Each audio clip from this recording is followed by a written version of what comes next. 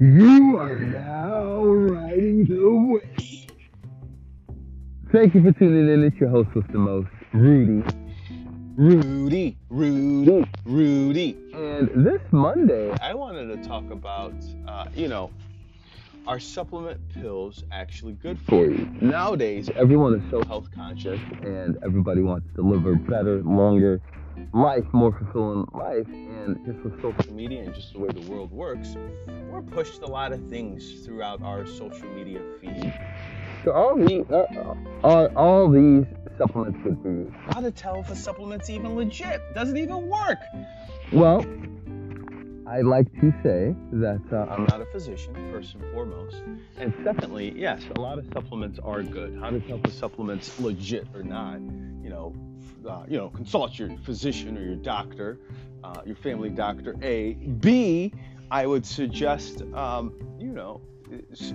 making sure it's FDA approved. Now, some of these holistic and some of these clinical trial medicines and so forth, a lot of those aren't going to be FDA approved. So what you want to do is you want to, at least make sure it's been, to some second party, third party lab tested, that it's been that some physicians, that some doctors, that some scientists have actually had a chance to look at this concoction, look at whatever they're trying to sell you, and make sure that it makes sense, that it's not a pocus of just poison. Okay, so or you can always just get online and just Google what the ingredients are and kind of do your own basic analysis, do your product of basic reasoning, deductive reasoning.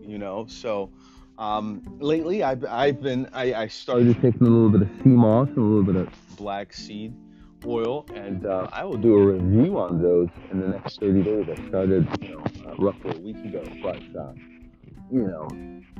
hey, this is a saying: you are what you eat.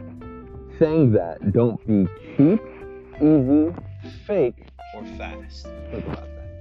Thank you for tuning in. You have now rode the wave.